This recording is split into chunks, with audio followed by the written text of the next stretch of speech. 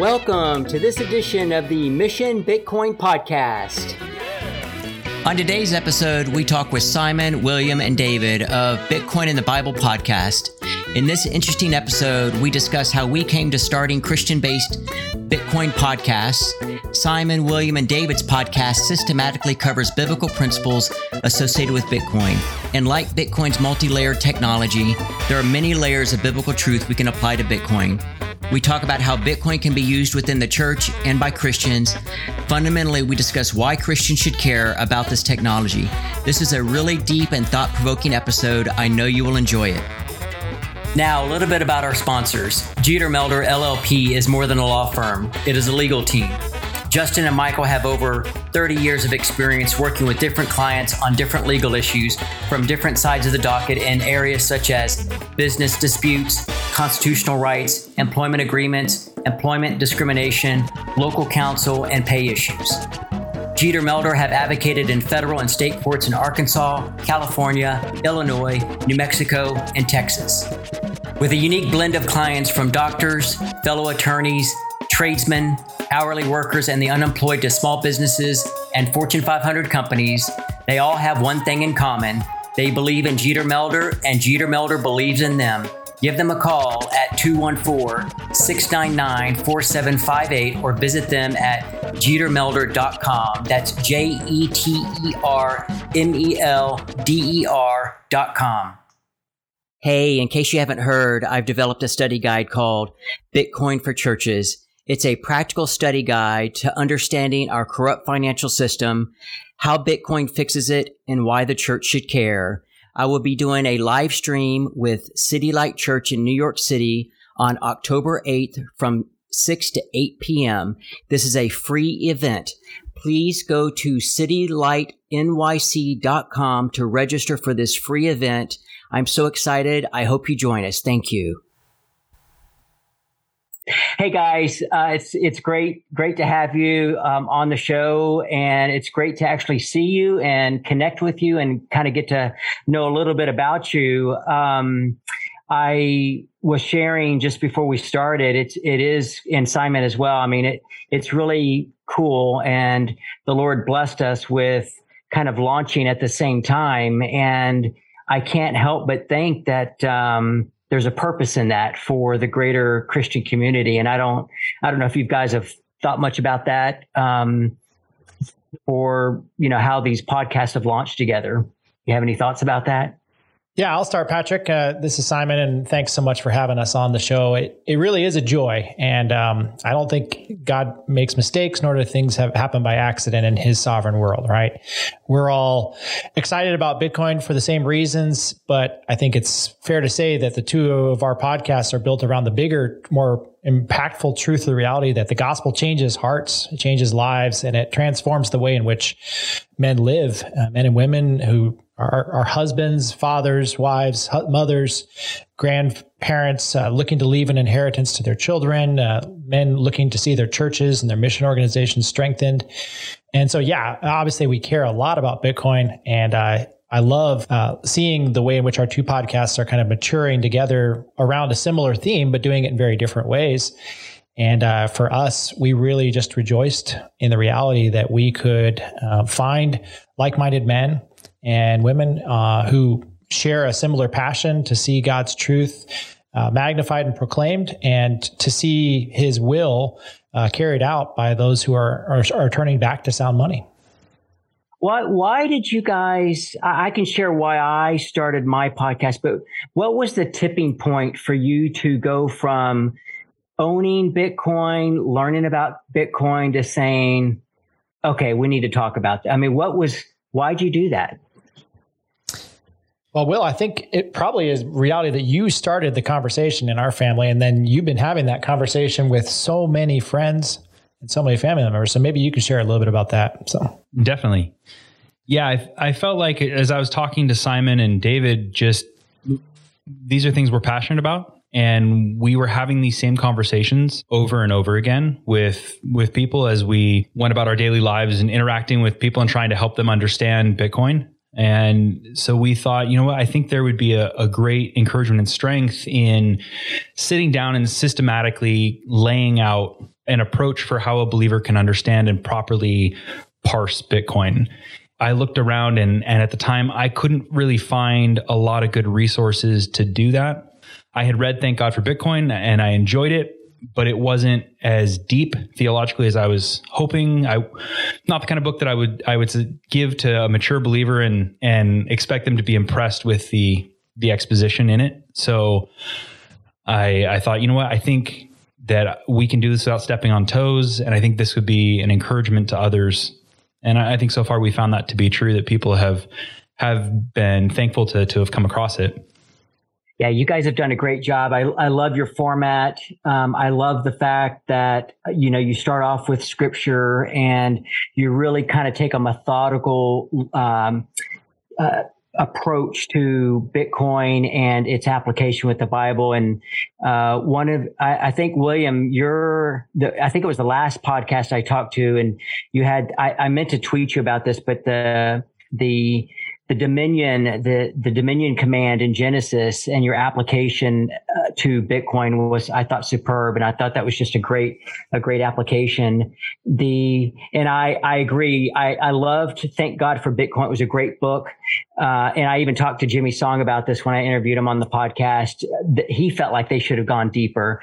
But they had such a varied group of people with differing belief backgrounds. And so they really couldn't take the deep dive. But I agree. It was lacking in some things. And that's not a knock on it. That's just reality. No, for sure. Yeah. And for me, I think that what I wanted to try to do was interact with as many Christians as I could and understand how they came to Bitcoin and basically use the podcast as a way to kind of do some fishing, try to figure out, are these appropriate thoughts for Christians? What should the church be doing? What should Christians be doing? So really, I was kind of spelunking when I started my podcast, is just trying to figure out how people should be responding to this in the Christian community. And as you know, I've done some writing, and I wanted to express that as well. But I didn't want to sit down and just read my writings; that would be kind of boring. But I think we definitely complement each other, and that's really neat. As you look forward to, the impact that Bitcoin will have or should have on the Christian community and Christendom, what would be your vision that you would see with Bitcoin and Christians?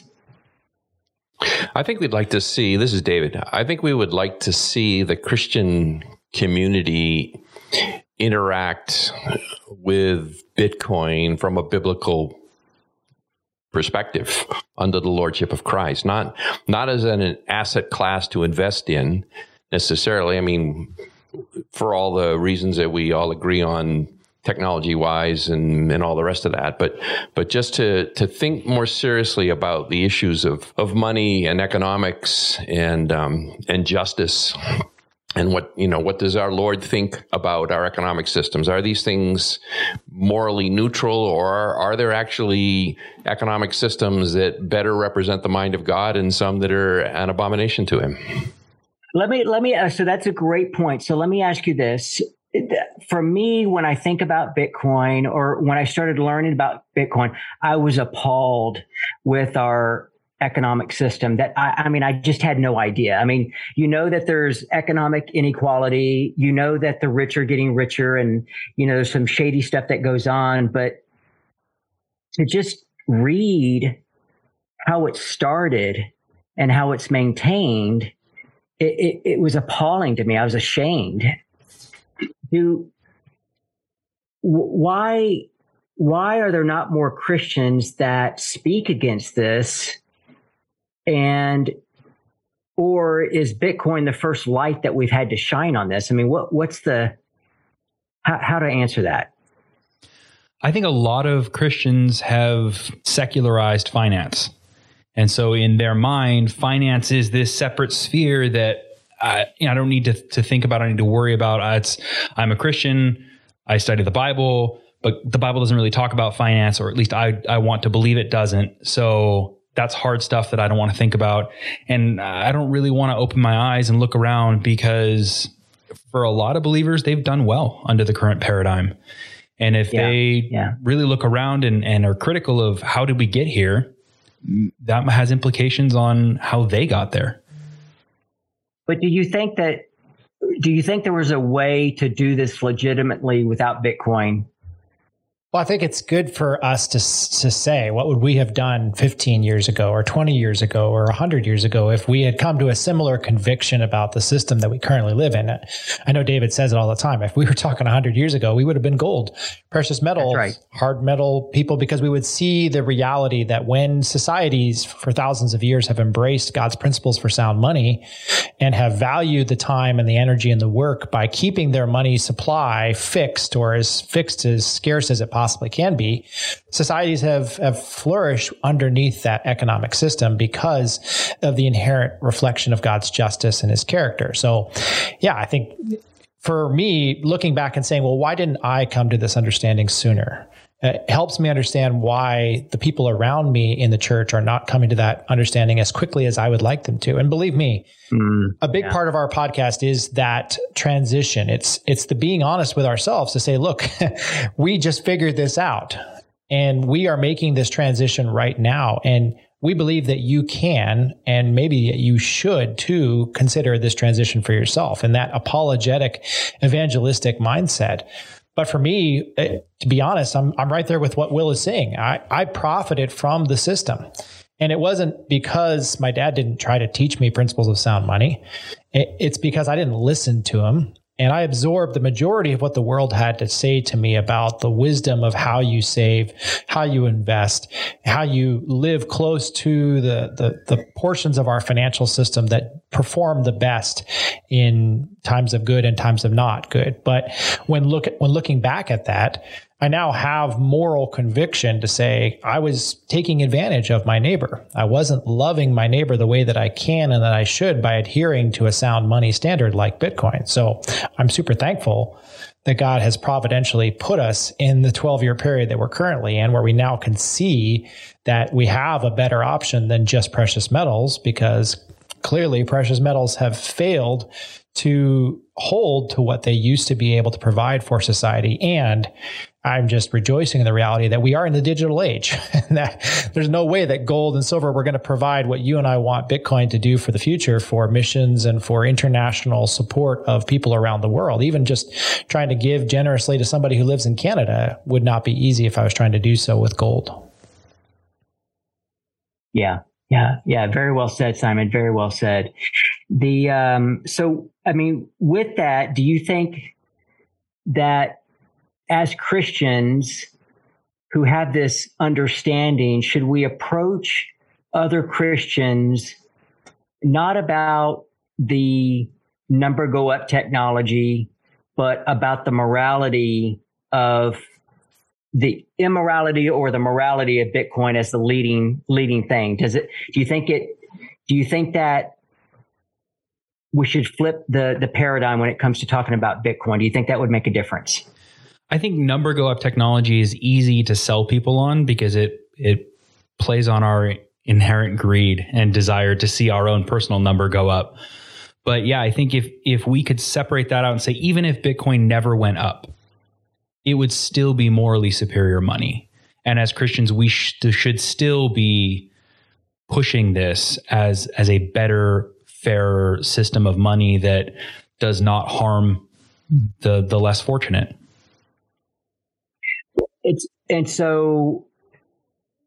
But how do you see? I appreciate that and I understand that, because number go up is a lot easier to talk about.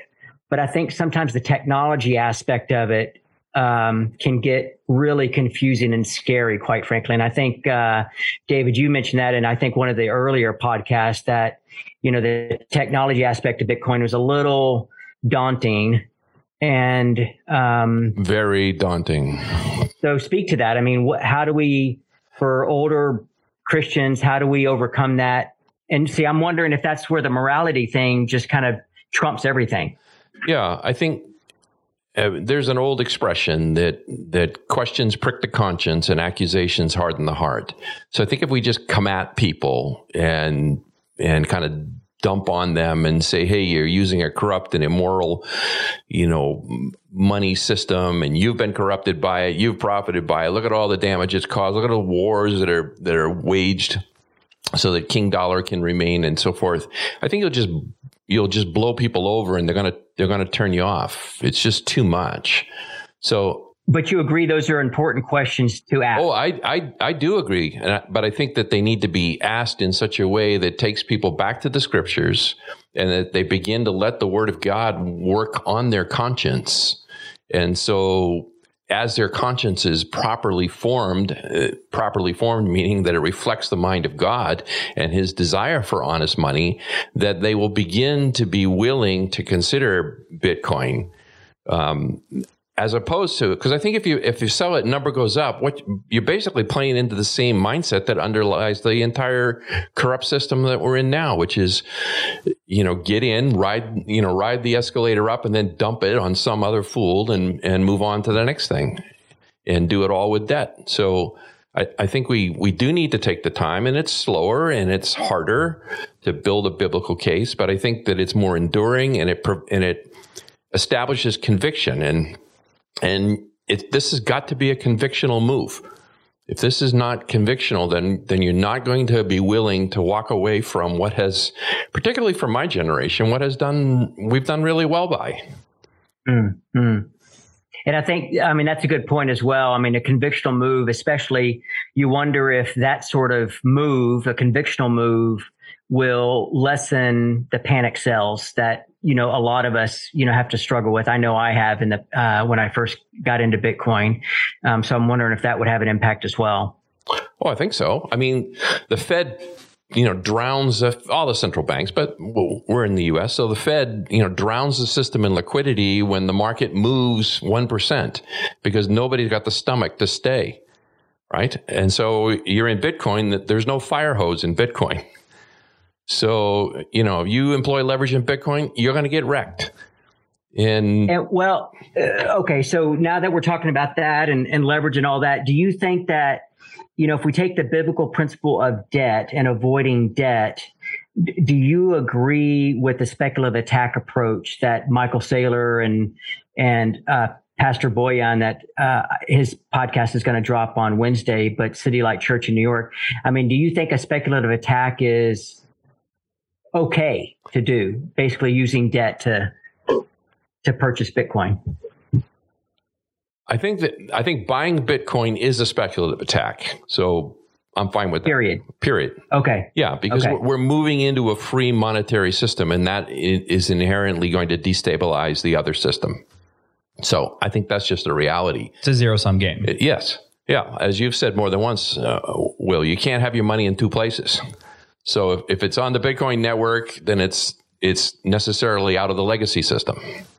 Well, then if you go back to, legacy Christian thinking, and I'm going to segue into Dave Ramsey here in a minute, but if you're in a position where you could pay off your house or buy Bitcoin, what do you, and this is not financial advice for anybody listening, but what do you guys think is the wisest thing to do?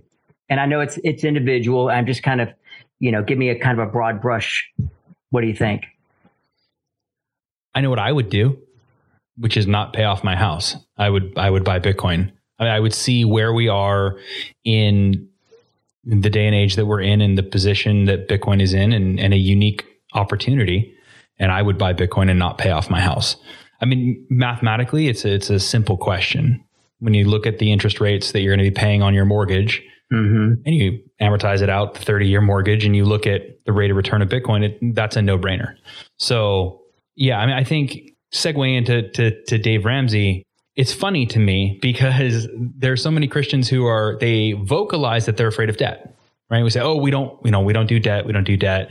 I listen to Dave Ramsey and I want to get out of debt, except for the $500,000 that I borrowed against the largest, most speculative real estate investment that I'm ever going to make in my life. But that's different, right? So we just have to be careful not to be hypocritical. And so I think that it applies even to David and Simon and I have been talking recently, just trying to figure out what are the principles as we wrestle through the questions of debt financing ourselves with Bitcoin. We don't want to be hypocritical. No, I feel a little bit like the early church when the transition and dispensations. We go from the Mosaic covenant to the new covenant, and we're living in both worlds. Mm-hmm. And it's not like throwing a light switch. Yeah, good point. And so there is some spillover for sure. The Apostle Paul, goes back to the temple. Yeah, very good, very good. And do you think, speaking of Dave Ramsey, I tweeted about him maybe a month ago or so, and I guess he's pretty negative on Bitcoin. And there was another president of a university last week that I tweeted about, just was tweeting nonsense about Bitcoin. Is that willful neglect? I mean, are they just don't care? I mean, why don't they investigate something like this? What are your thoughts on that? Well, I don't think we can judge anybody's motives. So we're, beyond that, yeah, I mean, when it's working for you, you've got a formula, you've got a system. Dave Ramsey has a system. He has a company that's been built around this system. Yeah. It's done a lot of good for people. It clearly has. Yeah.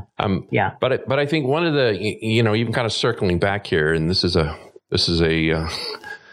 series of circles, this entire conversation, but the church's message on finances tends to be kind of two-pronged. So one is avoid debt, right? So that's not a good thing. You shouldn't be in debt. The borrower is the slave of the lender and so forth. And so get out of debt. And granted, I mean, people are up to their eyeballs in credit card debt and installment loan debt, and everything's bought on time. And then the other message is basically give generously. All right, support your local church, support missions. Be generous with your neighbor and so forth. But I think what's been missing is a first principles discussion.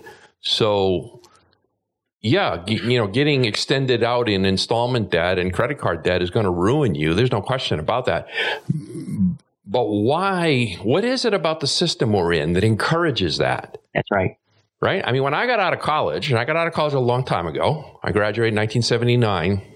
I can remember how excited I was when I finally got a $300 credit limit credit card from Sears and Roebuck. Because it just... Sears and who? Yeah, exactly. That's right. Yeah, Sears and who? Yeah. I mean, it just... Consumer installment debt like that just was not available. So yes, people are ruining themselves. Kids are coming out of college, owing a lot of money, and not to mention borrowing a ton of money for supposed to be an education. And, that's again, another circle, another rabbit trail. But why? What is it about the system that has encouraged that? Is it that this present generation of people are that foolish, that greedy, that, whatever, that they're doing things that their parents never did? I mean, is it really a question of depravity has grown to that level, or is it that the system itself so encourages it that it feeds on itself? And yeah, maybe it's hard to ask those questions when you don't know what the solution is, because until Bitcoin came along, there really was no other solution. I mean, maybe that's, I don't know. But then maybe not. I mean, if you think about Austrian economics, they've kind of been waving the flag for a while, but it's never been really considered. Okay, so Saifedean talks about our time preference, right? Yeah. So if you have a high time preference, then you're wanting to consume. Why? Well, because everybody innately knows that money is dissolving. It is, to use Sailor's analogy, it's a melting ice cube. Mm-hmm. You don't have to be a genius to figure that out. You work harder and harder for less and less. Yeah, you don't need to be a genius, but it so infiltrates us that we don't even think about it. It's just second nature. I think the key to it is in what you just talked about there. It is in the time preference. And I do think a person's time preference is a reflection of their trust in God's provision for them and their understanding of how God wants them to take the resources that they earn, predominantly in the younger years of their life, their income generating years, and then say, let's save that, not just for myself, but for the generations to come and for the benefit of those who I am going to give generously to.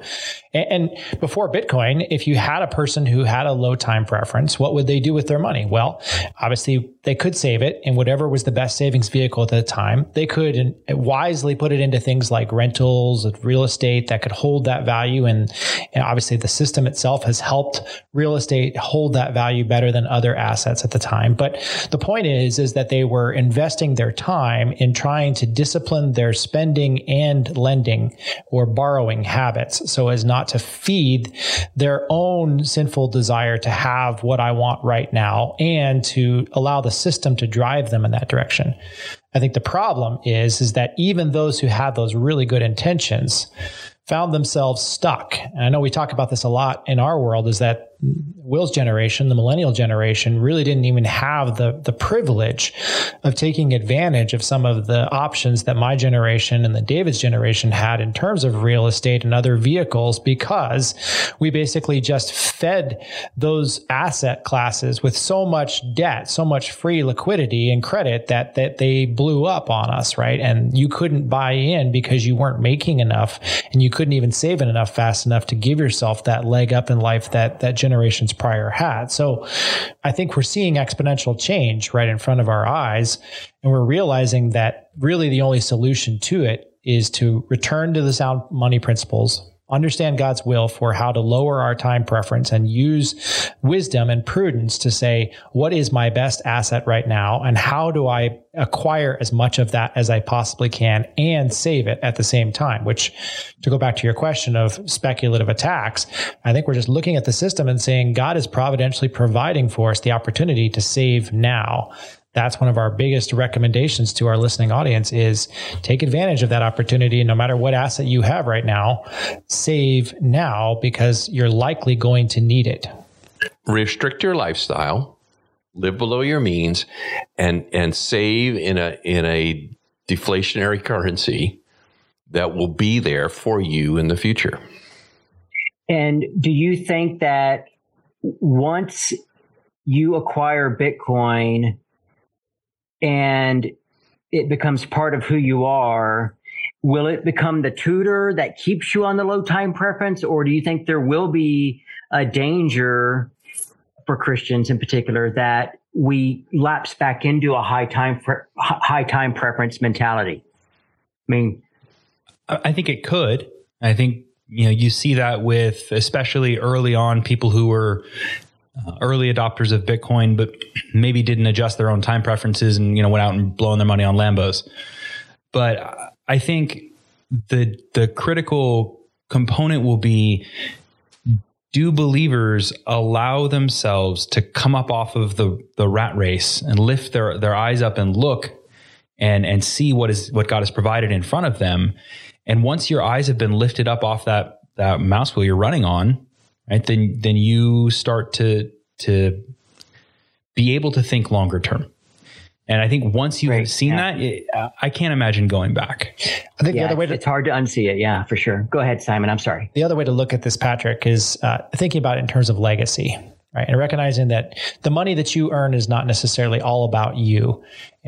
And it's not just what you're giving to your kids and grandkids. It's what you're teaching your kids and your grandkids. And I think it really boils down to our generation saying, if we don't teach the next generation about the principles of sound money, about God's word, and teach them how to handle the Bitcoin that they could earn, then it's very likely that a certain percentage of them, and I'm thinking about my own sons, will receive potentially a huge inheritance of either my Bitcoin or their own Bitcoin that they have, and then squander it, right? I mean, we've seen generations pass this down, and one generation saves, the other one squanders. Another generation saves, the other one squanders. So yes, it's possible unless we preserve for them not just the inheritance itself, but the ability to manage and learn about the system and about their inheritance so that they in turn pass on that legacy to the next generation.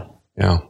There's a really good book. It's interesting because it's written by a gold guy, David McAlvany. So second. I thought you were going to say Peter Schiff. No. Although just a little personal biographical fun note, it was Peter Schiff that opened my eyes to sound money and began my pilgrimage that ended me in Bitcoin. Peter should have followed me.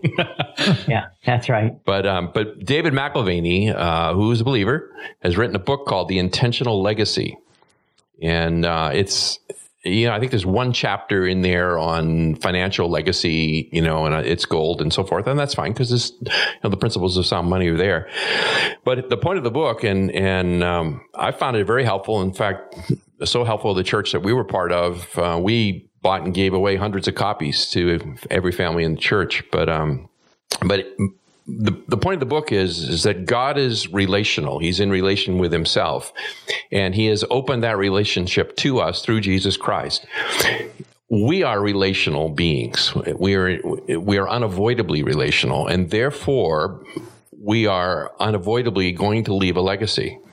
The question is, what kind of legacy are we going to leave? And so the book advocates your investment in the next generation, not just thinking about financially, how are we going to set them up financially, but how are we going to pass on to them biblical values? Really, what we're talking about is disciple making.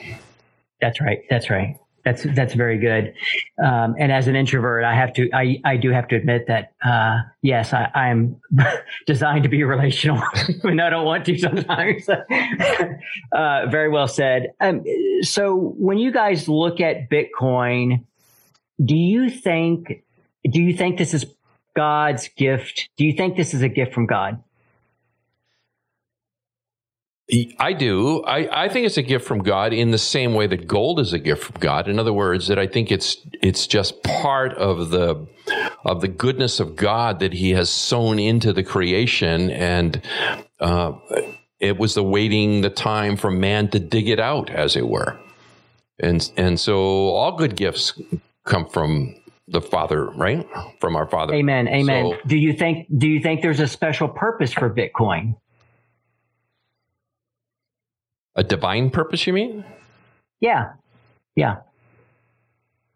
I think there's my opinion, there's a divine purpose for Bitcoin in the sense that Bitcoin represents the mind of God in terms of sound and honest money. Yes. Okay.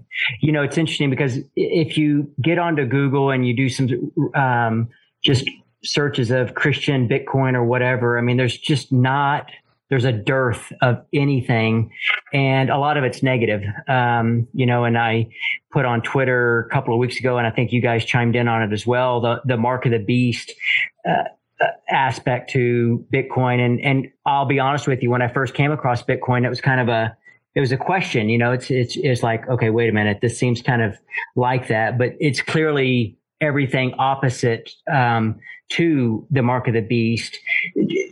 Do you think there's any other particular Christian FUD that you've come across that we need to just kind of dispel?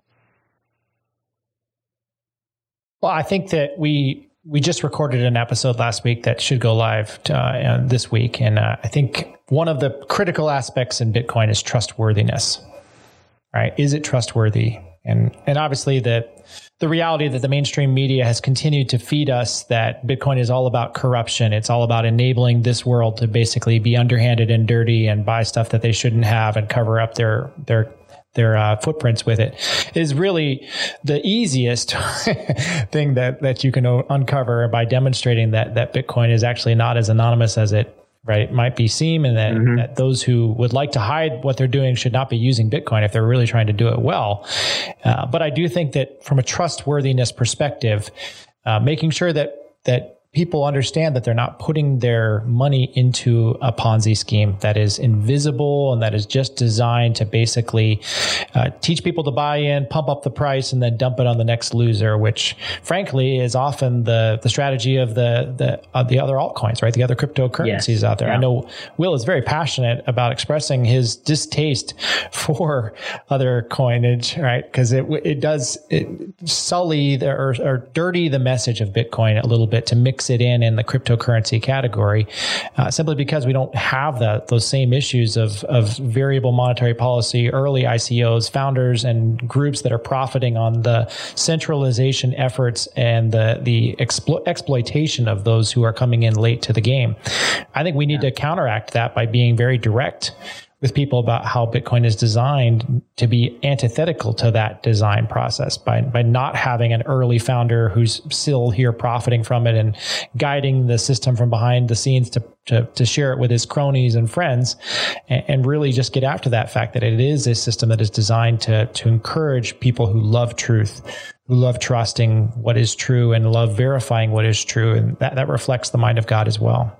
Be a Berean. Amen. Yeah. Go out there and investigate it for yourself. Don't just listen to Patrick or us.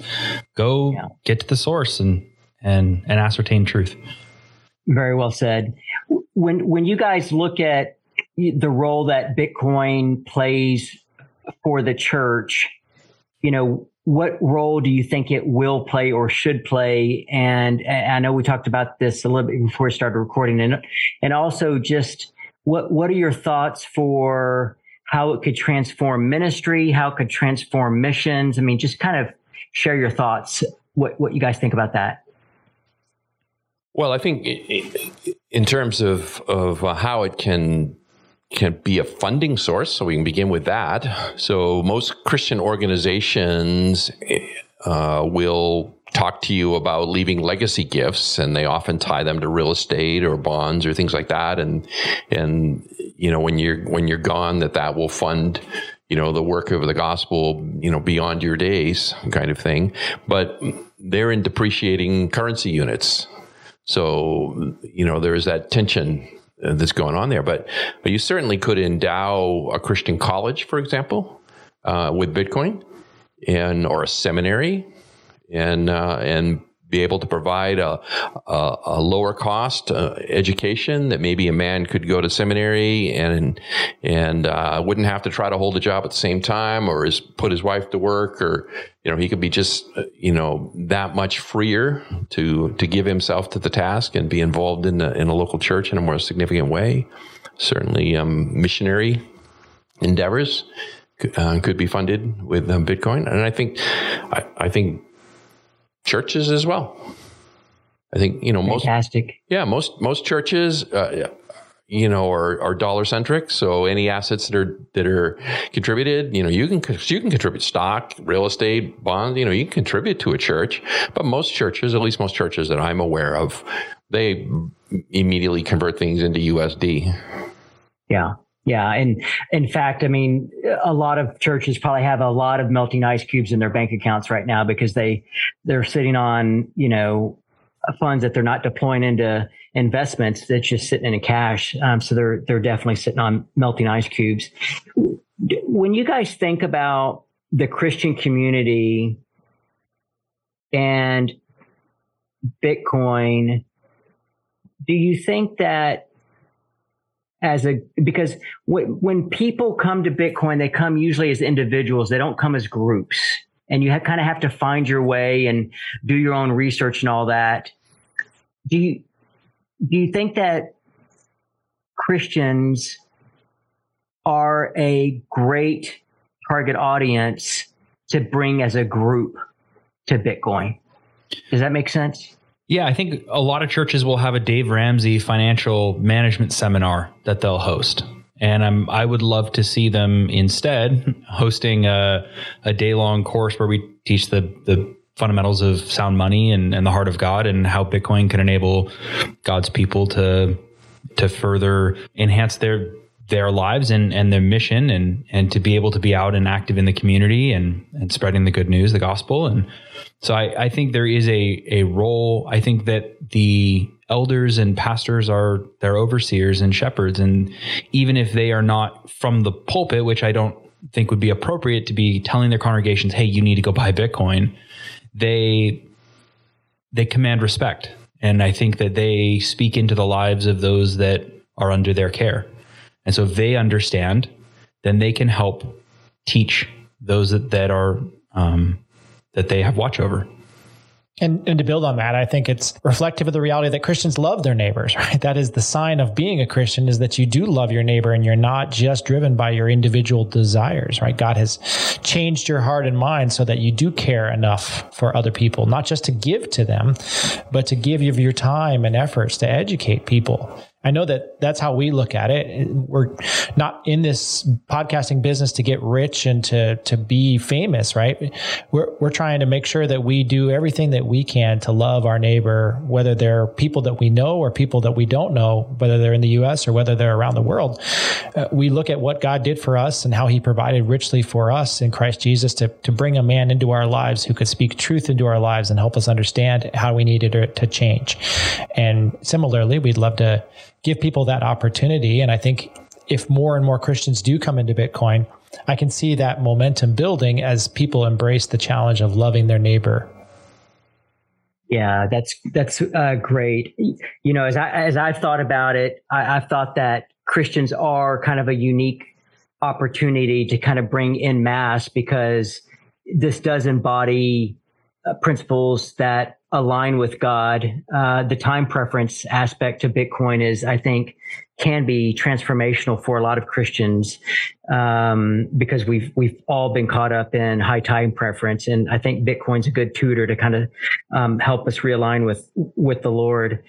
I think, Patrick, one of the questions that comes to my mind, and I think this is one of the things that we are trying to stimulate in the discussion with other believers, is how do we redeem our pursuit of Bitcoin in a world where obviously things are changing very rapidly, and not all of that change is change that we like, right? So we're dealing with governments and mandates and economic conditions that are deteriorating rapidly. And I think unfortunately, one of the things that can produce is a very individualistic mindset that tends to then start just shunning relationships and or shunning the truth of God that can penetrate the heart and mind and give us patience and wisdom and prudence for what we see lying ahead. So I think what I'm trying to encourage our Christian Bitcoin community to also be as a light of the gospel in a very dark and dying world. And I know that you share that same passion to say,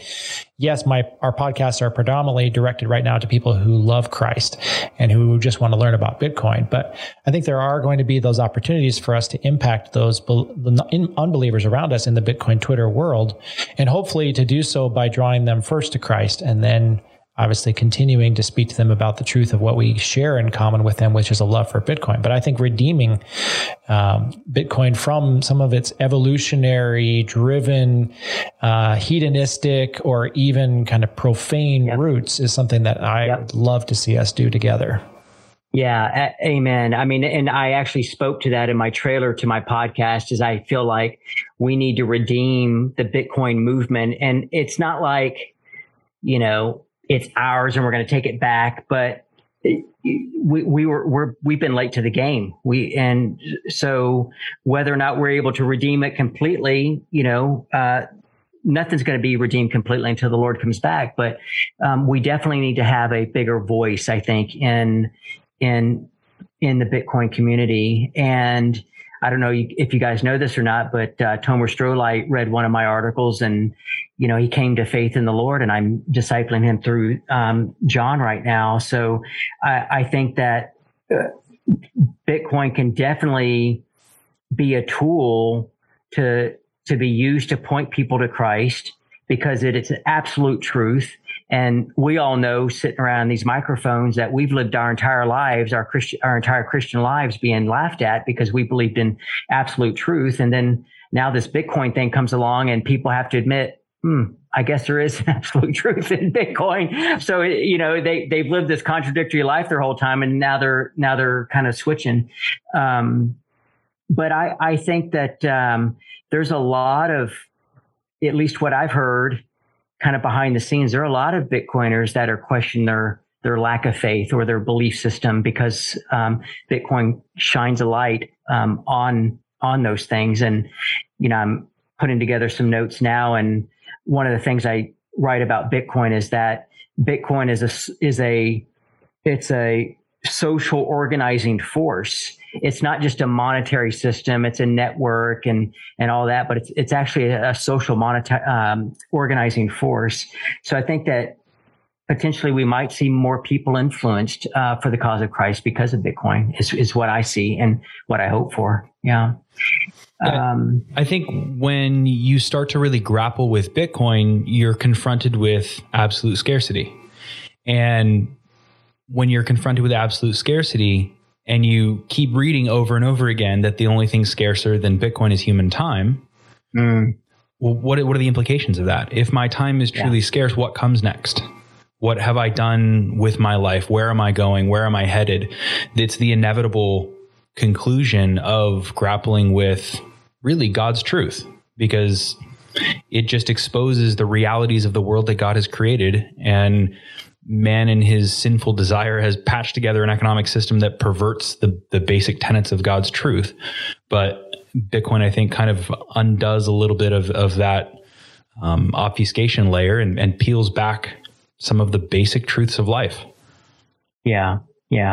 And Simon, I think to your point about, this might be a time where we start looking inward because the world's collapsing around us. I mean, it seems like that every day.